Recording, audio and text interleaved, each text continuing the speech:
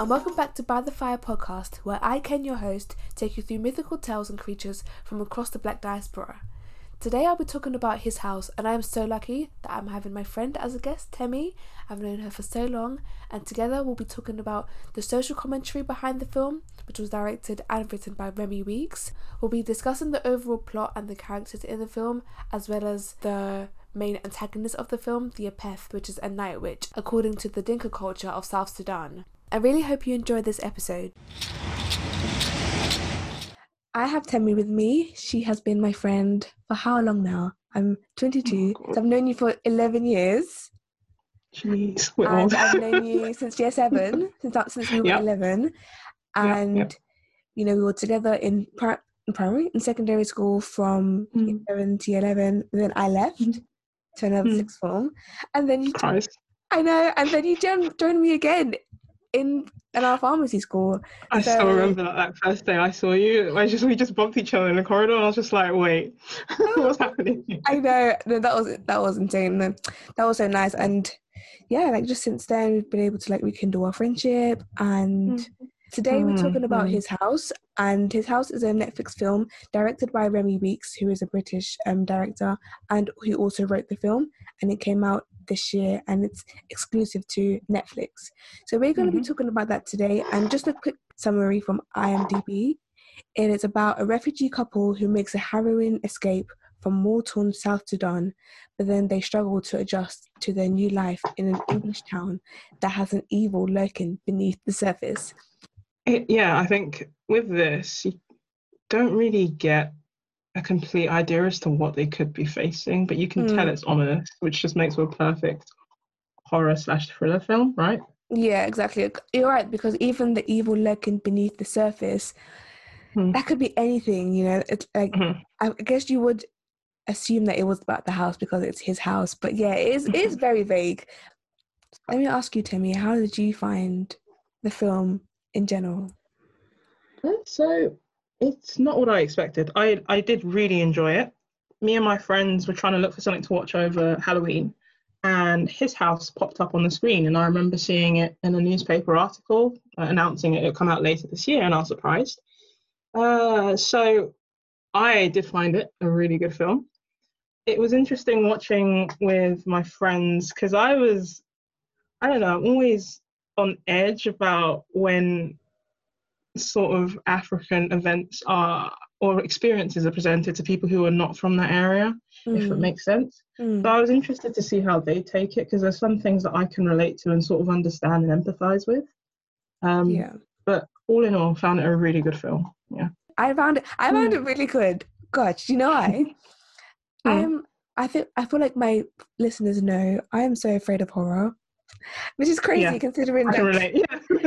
Considering this whole podcast is about fantasy and mythology and horror, but yeah, watching it is not normally something I do. So the reason why I found it really great was because they really managed to build up that tension without putting too many like jump scares or too many. They didn't rely on the kind of like typical horror tropes to like evoke fear. It was more about tension, and I feel like for me a great horror film is a scary one that isn't too like tacky. So the use of tension is quite common in horror, but only some people can do it like quite well, you know.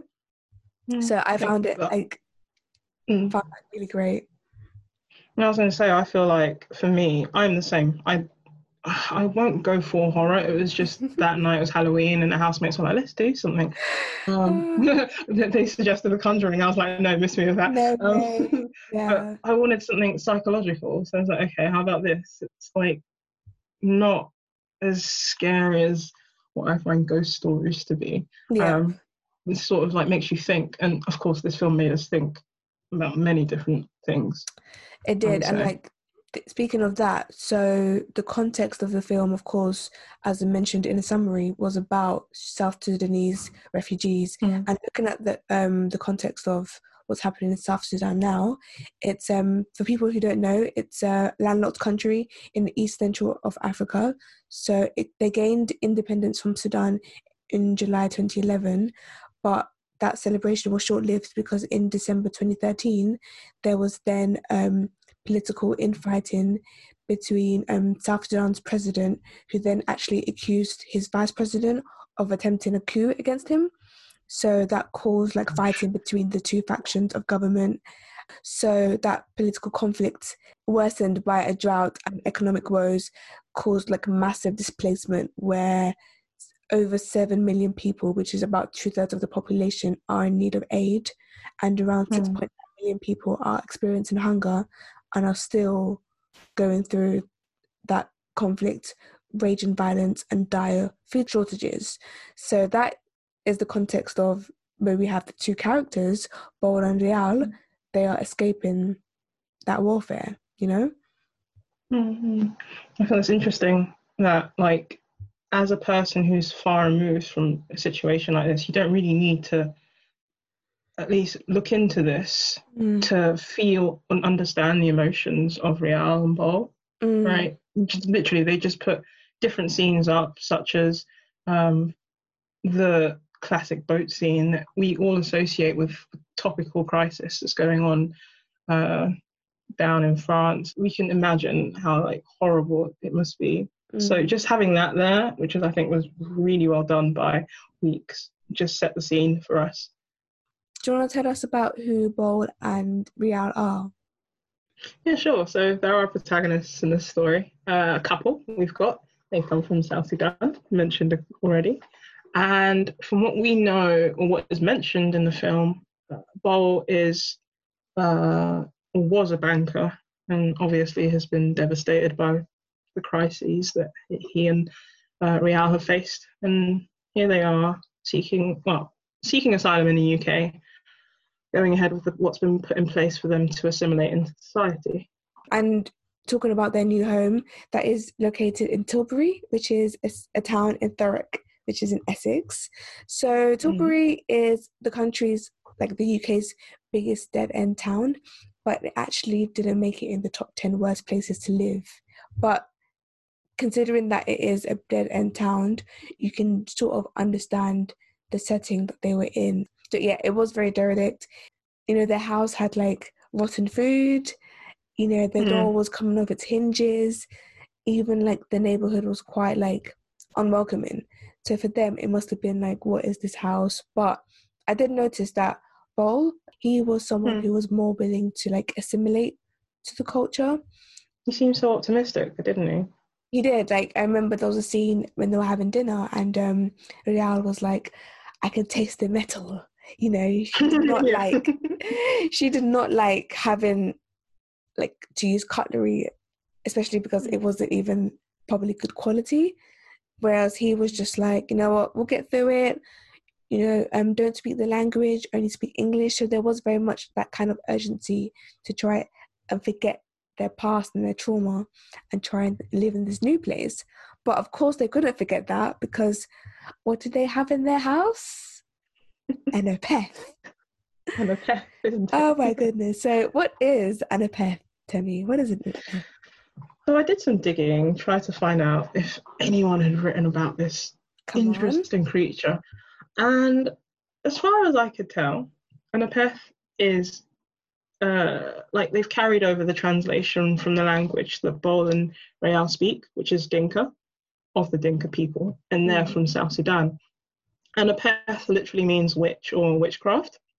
And with that, you've got an idea of the gravity of the situation they're in. They're faced with a witch. At the end of the day, they're sharing a house with a witch.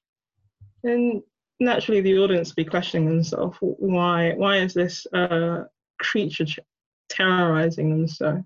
No, literally that. I think I was reading briefly as well, and there's a whole notion about how opeth really they basically enforce justice for people who have stolen things. Yeah. Isn't it? Yeah. So that does bring to like up the massive twist of the movie. And I'm basically, if you haven't seen the movie by now, watch it. This is going to be a massive spoiler, so disclaimer for the next however long. Maybe we'll like put another disclaimer when it's done. But essentially, yes, like Bol did take someone else's child. to Yep. help them get on the Terrible. bus. Terrible. Terrible. Oh my goodness. The In so scene many ways. when the Apeth was with Rial in that scene when they were like, Hmm. "You don't have a daughter." I was like, Hmm. "What? What do you Yeah, no, mean?" I did have to sit down and watch that scene again. I was like, okay, so what is going on here? Did this actually happen?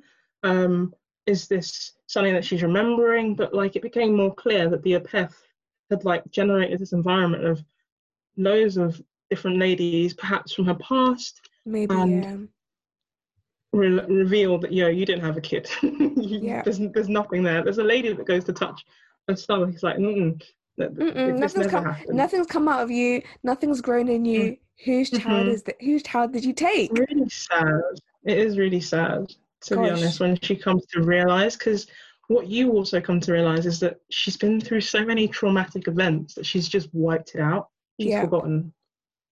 And like, as an audience, we're convinced as well that, okay, they've definitely lost their kid. But at that point of revelation, as you said, massive twist, it isn't what it seems. Gosh, and I think, like you mentioned about her wiping it out, that's definitely something that people who go through trauma, it's Mm-hmm. something that the brain does. It tries to Mm-hmm. make you like forget that traumatic experience, and like something that could be like a little detail like that, Mm-hmm. that can be something that can be easily wiped from the brain.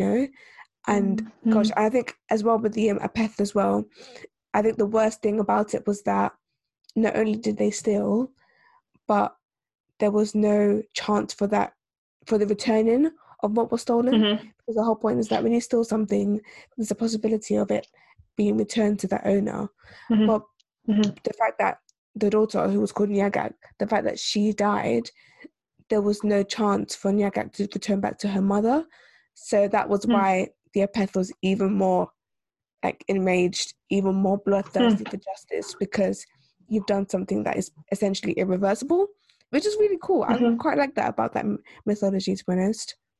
I did look at it as well. Like when I was looking into Apeth, I saw that it is sort of a philosophy that is quite big with the Dinka people. Yeah. When they're thinking about the Apeth, right, they say that, oh, it eats people, and their idea of eat isn't necessarily cannibalism. It's something that like it takes away. When you eat something, Yeah. once you eat it, it's gone. There's no coming back. Yeah. That is what the Dinka believe is what the Apeth does, and it is something they regard as completely negative in that respect. It's exactly what Bol has done with Nyagak, isn't it? Yeah.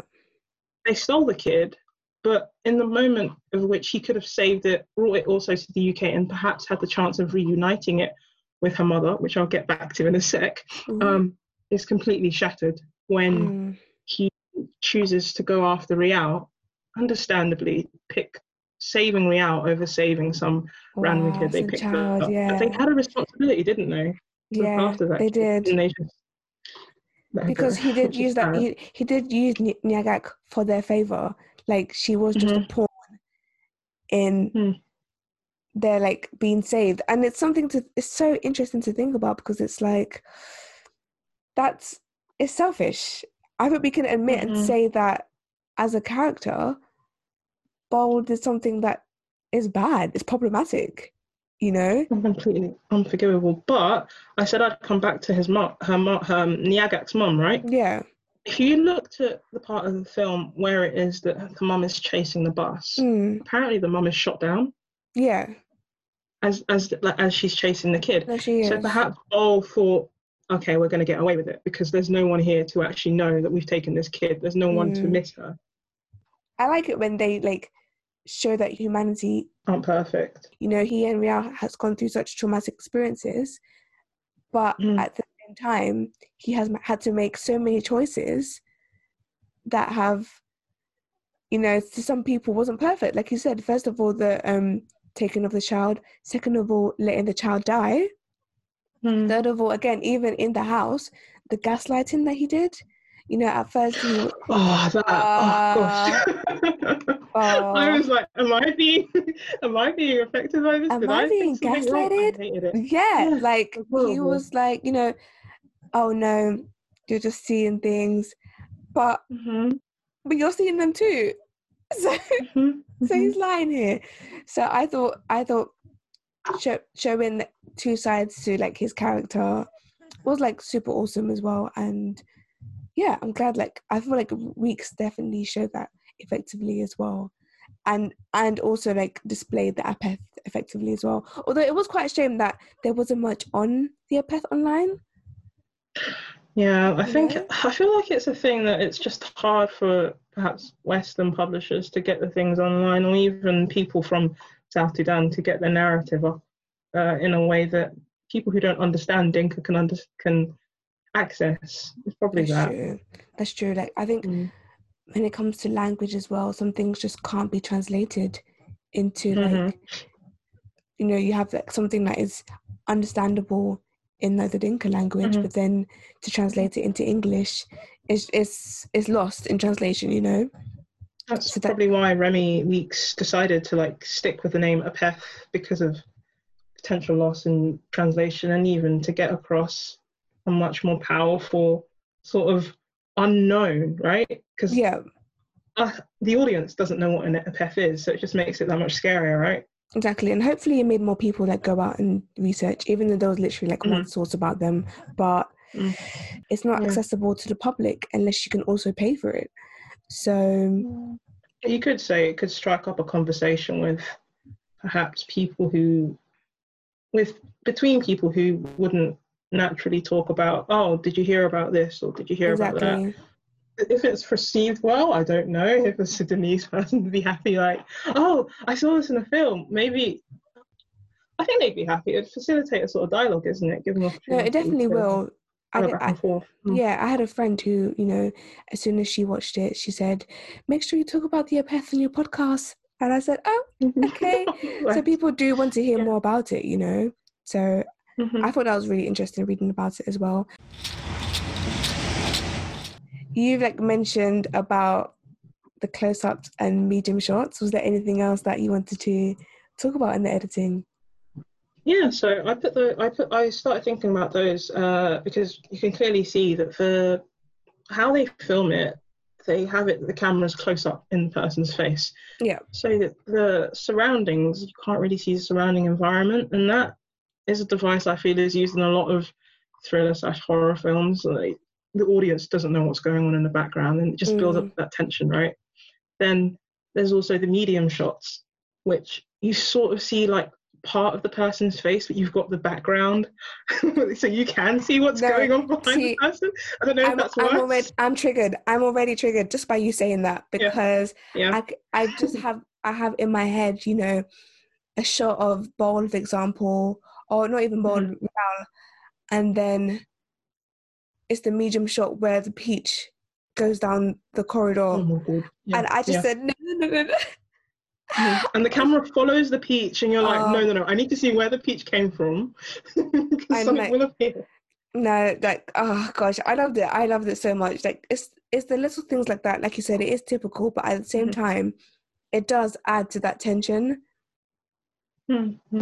I feel you said that the scene that came to your mind was when the peach rolls. For me, it was when Bowl was looking into the crack in the wall at night, which is a terrible time to be sharing a house with a night witch, and you just see something move in the background. And with like these medium shots, they're horrible in the fact that you're not sure if you saw something, especially if they're moving like really quickly. Oh my gosh. Terrible.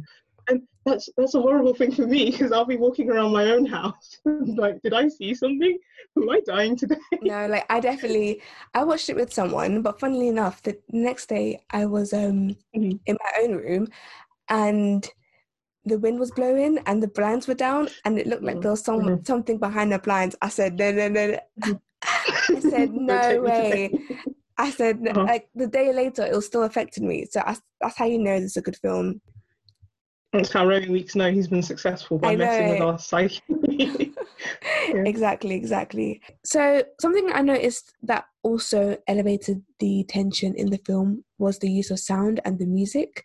So when the sound was used, it was also able to build so much tension, because the whole point of the film was that there was something trapped in the walls of the house.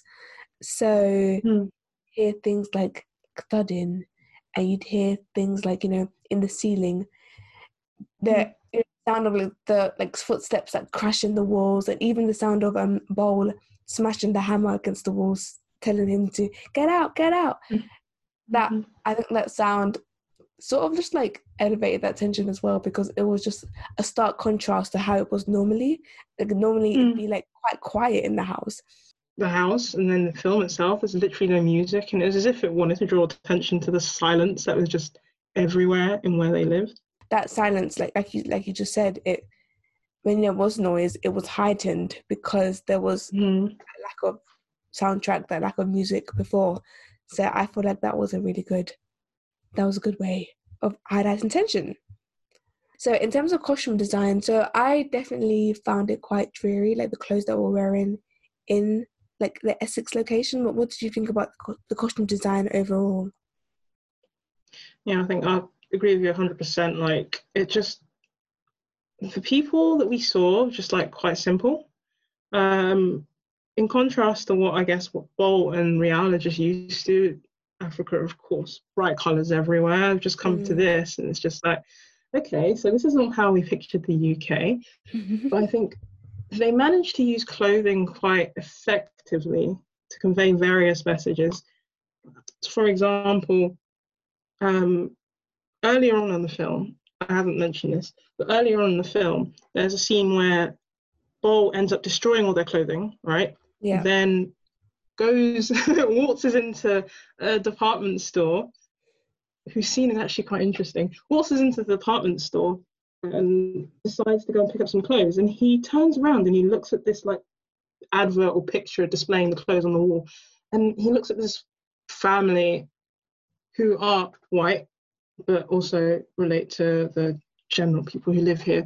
And he's like, okay, maybe I can achieve this for myself. And in a way, it's like quite sad, because at this point you don't actually know that they've lost their daughter, and it's a happy family who've got kids and they're smiling and everything. And he looks at the clothes and he's like, okay, right, so me and Rial, perhaps we can make something out of this. That was interesting in that respect. But I think there was another interesting sort of covert situation also being played. I don't know if you noticed, but as Bol walked into the department store, there was a security guard. And he noticed that Bol had walked in, right? And he follows Bol around. Now, of course, obviously, we know the connotations of this, but the way that Remy Weeks chose to do this, the security guard is kept out of focus. He's really blurry. You don't really see it unless you actually focus on his movements in the background. And I think that was quite smart.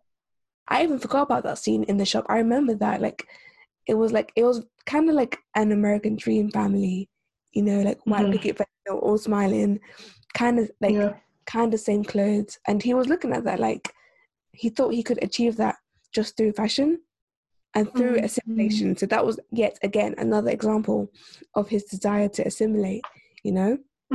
It's funny because Rial calls him out for that. He's like, so you think you can dress like them and everything will be fine? No, exactly. Sir. They won't accept you, and that's the sad truth for a lot of people. No, it is. And even moving on with the cinematography, like there was a scene that was showing Rial, you know, looking for a GP or a pharmacy, and she was going through like the endless council houses with like the endless alleyways. It's an inspiration from the scene where Jack in The Shining is going through the hedge maze trying to kill his family. So they used that sequence as well with Rial looking for the GP. And I thought that was cool as well, because she was going through the endless maze. And again, there was that repeating motif of that young boy playing with the ball. So that, would you I find it funny you said like The Shining as well, because it brought to my mind the twins in The Shining, if I've got the right film. I was like, are they twins? Are they just messing with her? But I think that was an interesting device to use to convey like how easy it is to get lost in a typical British setting, because confusing to navigate. But that's sort of a metaphor, can't you say, for asylum seekers arriving in the UK as well. So they are picked up from wherever they may have landed, if they took the boat route, then taken to a detention centre and held by authorities. And then maybe a couple of weeks or months later, carted to somewhere unknown, and just completely lost. And it's like they've been sold an idea of the UK with countryside looking beautiful as beautiful beach, nice even London as well. Yeah. Bustling cities, and then being dumped in this, sorry to residents of Tilbury, this dump of Tilbury. So yeah, just of the 3,000 UK natives that were like surveyed, 27% of them were saying like they didn't really have any sympathy for asylum seekers. 23% of them were saying they don't have much sympathy for those who are like making those horrible crossings across the waters that we see. And I think that's sadly understandable because they don't really understand what people have gone through, perhaps. They just see it as people coming in and like not dealing with, I don't know, perhaps not dealing with their problems. Yeah, they just see it as like, you know, people are coming to take their resources. And this was like the survey that was done like August 11th, 2020. So that was done like, you know, after there were like supposedly a surge of like refugees traveling by there was like hundreds of people crossing over in the summer. Over the summer, and like people died as well, which is so sad. And like, you know, another poll by YouGov was done that found that half of the British adults felt like the UK doesn't even have the responsibility to protect migrants coming from France. You know, 46% of Britons, that was also done by a YouGov survey, believe that the UK has done more than our fair share to accommodate refugees, which is very surprising because an EU data report shows that in 2019, the UK only received 44,800 applications, whereas... And you compare that to like Germany or something like that, it was like what? Germany had 165,000 applications. Yeah. It's like the comparison where the UK feels like we have so many, but then Germany has over like almost 200,000. France has 128,000. So the UK with their 44,000, they still feel like they've done more than enough. So that is the reality of where we are today, you know. And I feel like Weeks was able to effectively show that through the film. I feel like he put like faces to names faces to figures, sorry. Yeah. Because there's a really poignant scene at the end where it's just silent again, and you just see all of the individuals that were on the ship, the boat with Bol and Miao, and it was stark. Like it was really sad. You could see kids, you could see parents, old people. It was really sad. But I think that was important to put there, just to give, as I said, faces to all these statistics that the news likes to put across our screens. Exactly, because what happens is when you see all these statistics, it kind of like desensitizes you. You know, like a couple hundred people died. And it's like, no, this isn't just a couple of hundred people. These are like people who are like families who had their own lives. And, you know, like you just mentioned, like Weeks was able to like portray that in order to like humanize them, you know? So a little bit of social commentary for you, for the listeners, and like for those who are watching it. And I think that's valid. Like it's happening quite a bit recently with Black creatives with their horror, that they are including social commentary. You know, it's been done with Get Out, it's been done with Us by Jordan Peele, it's been done with Candyman by Nia DaCosta, you know, in the remake. So it's something that has definitely been like seeped into our creativity, social commentary. And do you think that's something that is going to be happening for a while now in terms of horror? Or like, are you like being hopeful that maybe one day we'll have horror that's just scary? Just scary for no reason, you know?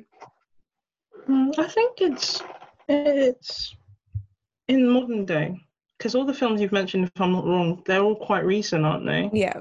I feel like it's just another way of portraying the narrative as opposed to like reading it in a textbook and seeing, okay, this has happened, this is what happened in the past, or seeing it in the news, oh, okay, another number has happened, or for example, Get Out, putting a point of view that perhaps other people wouldn't have considered. I think I'd like to see a bit more where people could take this. Okay, yeah. Because they've done this aspect. I'd like to see what else they try and incorporate into sort of thrillers and horrors. Yeah. Yeah, and I think, like, you know, I was mentioning American films. I think it's really great that British media is kind of like putting their head through the door of, like, in terms of like making good horror films. Because we do have horror films that are British as well, but like to have this Nigerian British guy, and I think it was also like produced by Film 4, Channel 4. I believe I saw them. I'll have to check that. Good old Channel 4. You know, Yeah. good old Channel 4 never lets us down. Yeah. So it was quite interesting seeing that from like a British perspective, which is why I wanted to make this episode, because it was very last minute, but I wanted to talk about a British horror film because I've already talked about Nollywood, and Nollywood is the movie industry in Nigeria, and it's the second highest in the world after Bollywood and before Hollywood, because they are able to bring out movies like every day, like they have no limit. And I feel like with horror in Nigeria, it's not limited to like social commentary, if that makes sense. You know, they can write about anything they want because they have that creative freedom.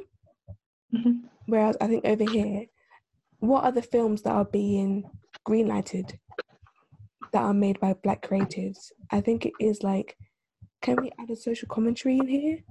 Which is valid, like you mentioned, but I think from my point of view, I'm looking for something different in terms of like, sometimes I just want to see a basic haunted house similar to His House, but without that commentary, without trauma. I think I want more films from us that don't incorporate real life current trauma, because the South Sudan war, famine is still ongoing, and it can be triggering for some people, you know. This was an amazing film though, so I definitely like do recommend it to anyone who, you know, likes that slow, sinister build, very similar to The Babadook as well, in terms of like using a spirit to highlight how grief and trauma can be like physically manifested as like a spirit disturbing you, such as the Apeth, you know. So I definitely do recommend this film. As a final thing for you, was there anything that stood out for you in particular about the film? There was a thing that, like, at the end of the film, I sat there, I was just like watching the credits, and I was like, okay, why is it called His House? And I thought I'd go away, look it up, and then also come up with my own like sort of conclusions. His house, it's a house that they've gone into, and it doesn't belong to them. It belongs to the Apeth. It terrorizes them. It doesn't allow them to live in it. As a result, it doesn't belong to them. It's his house. Then there's a phrase that's repeated a lot in the film by the sort of social workers and accommodation staff that are trying to house Bol and Rial, and they say, his house is bigger than mine, or your house is bigger than mine. Perhaps that's going with the idea that a lot of people here think that asylum seekers / refugees come in and they end up being treated extremely well, even better than those in lower socioeconomic socioeconomic backgrounds. I think that was interesting because it was repeated maybe 3 or 4 times. It definitely was. I definitely noticed that. And it's crazy because I was watching a video that talks about like the context and the reality of asylum seekers, and they're given like what, between £35 and £50 a week to survive on. That was ridiculous. That's what we were asking. So how do you survive on that? Sorry, go on. How are you going to be surviving? You can't survive on that in this country. So the idea that yes, they're coming here, and this is in quotation marks, to scrounge off the society of taxpayers, well, not necessarily true. And I feel like that was something I should probably have mentioned much earlier on. Matt Smith's character, Mark, who houses them, he does say, oh, you guys are actually lucky because normally this house would be full of 4 or 5 other people you'd normally be sharing. I don't know if you remember that. Yeah. So even that reality is like, okay, wow, it's quite sad to be cramped in the space and not really allowed to leave. No. And they'll be sharing with 4 other people who have gone through some sort of traumatic past. Exactly. And that sort of leads me on to the last sort of interpretation of the title, His House. His naturally refers to the masculine pronoun. Bol tries his best to be the man of the house. He tries to deal with the problem immediately. He pretends that they don't actually have problems in regards to their mental health. They're not being haunted by this horrible apeth that's chasing them through the house. He does his best to hide that sort of emotion. And even at the start, before we know that the daughter isn't theirs, it's as if he's trying to hide. He prevents Rial from bringing it up that, no, we didn't have a daughter, don't talk about it, it didn't happen, let's forget about it. Yeah, it's very like male-centric. Like they tried to like incorporate like how, you know, he's technically the man of the house. And he also, like, I think you've mentioned it, but like jumping off your point, like he does like he just shouts like, you know, this is my house, you know. He's very much like, he's very like insistent to the point where he's even like trying to defy a demon or a night witch to say trying to assert his dominance over something over something that can kill him, and tries to kill him by shouting, this is my house. And it just shows you, even in that time of like just desperation and like complete like anguish, he still has the energy to try and assert his dominance over something that's very much overpowering him. Out of his powers, at least. But yeah, thank you so much, Temi. Thank you for coming. I really appreciate you coming on to the podcast. You know, like I always love to like hear. Thank you. Thank you for having me. No, it's okay. Like honestly, I hope that I'm able to have you again on the podcast. That would be brilliant. Yeah. And I hope everyone listening as well like appreciated hearing from you as well, and as well as I did. And yeah, thank you again. So thank you for tuning into this episode. I really hope you enjoyed it just as much as I did recording. It was really fun recording with Temi because there were quite a few technical mishaps, but we got it in the end. And, you know, having someone else on the episode and another perspective, another point of view brings that je ne sais quoi to it. So I always love having guests. So if you'd like to be a guest on the episode, please email me at bythefire.mail@gmail.com. Be sure to also follow on my social media, bythefire_pod, where I post proverbs. And the recent proverb I posted is actually from the Dinka tribe, and it is, what is in a man is like what is in the rivers and the wood. What does that mean? Let me know. So yeah, I really hope you enjoyed this episode. Before I finish, I want to say a huge thank you to people who've been like really engaging in the podcast recently. And yeah, I actually do appreciate every one of you, because it's nice, it's validating to know that people are enjoying the work I put into this podcast, and you know, that validation feeds me to do more and to do better, you know. So I do this for my enjoyment, but I also do it because I hope people are learning from this, and I see that, I really do. So please continue to share, please continue to rate and comment on Apple Podcasts if you haven't done so, or follow on Spotify. You can also like it and follow me on SoundCloud as well. Use the hashtag BTFpod so we can continue the conversation online, and I look forward to you joining me for the next episode. Bye!